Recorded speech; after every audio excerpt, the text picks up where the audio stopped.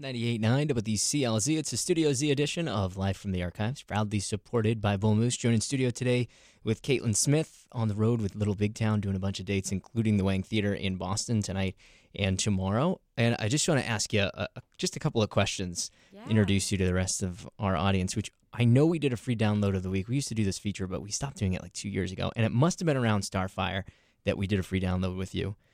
But I can't find it anymore. I don't know what we did. My mind can't go back that far. But we've definitely played you on the station before. I'm really excited about this sophomore album that you've got coming up in March. Paint us a picture, for those of us that don't really get it, about songwriting in Nashville and that world that you're in down there. Yeah, absolutely. Well, originally I'm from Minnesota, and I started making music as a kid there and cut my teeth really in the Minneapolis scene. But then I made my way to Nashville, and I found in Music City this beautiful songwriting circle. And so I found out that you can get a job as a staff songwriter, which just means you just get paid money to make it up, which is awesome. And so I kind of set my eyes on moving to Nashville, and I saw it as like, this is a great plan B. While I figure out what I'm doing as an artist, maybe I'll try and write some songs for some other people. And so it's literally like you go into the office every day and you try and make something up for the radio to try and pitch to an artist like every single day. It's wild. But when you went down there with, what was the intention, I guess, of going to Nashville? Intention, well, I mean, it was Music City. That's where I heard where you need to go if you want to do music. And so I moved there because I was drawn to the songwriting community down there.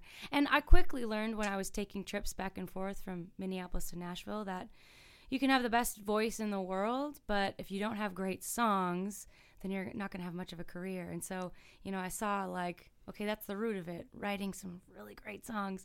And so I took it upon myself to become a student of songs and learn how to do it. Because you already have the voice. I mean, that's like absolutely undeniable. Like when you're there and you're writing those songs for other people, the whole time you're like, okay, I have to do this for myself, right? That had to continue to come into your mind all the time. Yeah, I mean, it was definitely plan A. And I mean, it was crazy because I didn't really expect it to happen like it did, where like I have literally like my heroes are calling, asking if they can record my songs and saying, well, I know that you've got your own artist thing, but I really love this song. Can I have it? And so then you're in this pickle of like, oh, I love Dolly Parton. I love Garth Brooks. I love, yes, you can record my songs.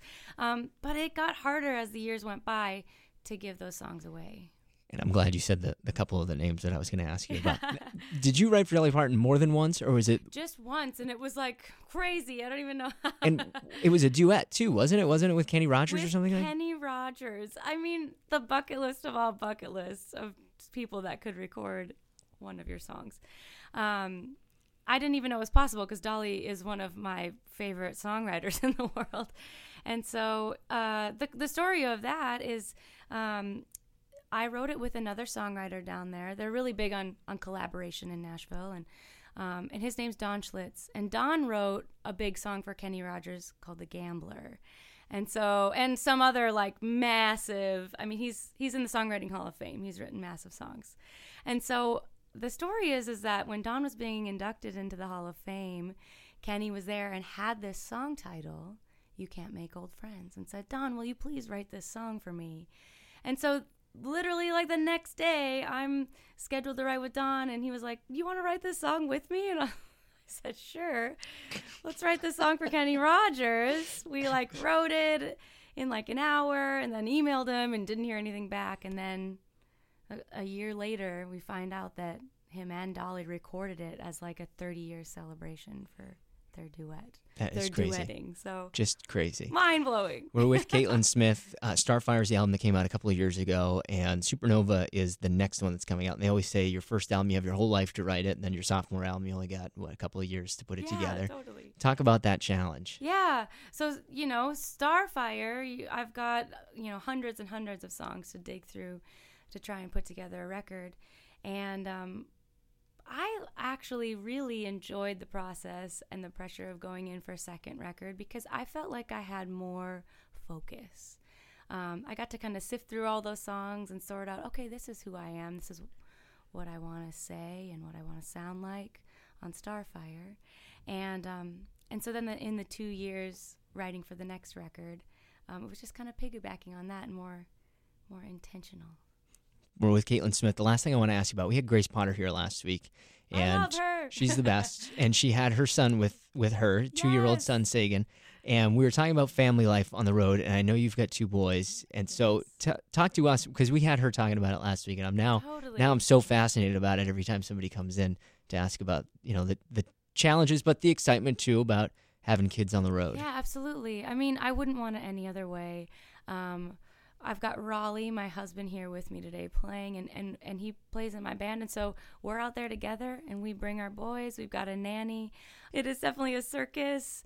And so, seeing us at the airport with, we've got our guitars and our car seats and the diaper bag, and don't forget the stroller and the crib. I mean, there's a lot that goes with traveling lots of places on the road with kids, but it's beautiful because we get to do this together, give them all these experiences. We try to keep some consistency with, as much as you can on the road, but it's beautiful and makes me so, so, so grateful that it really was the long and winding road for me as an artist.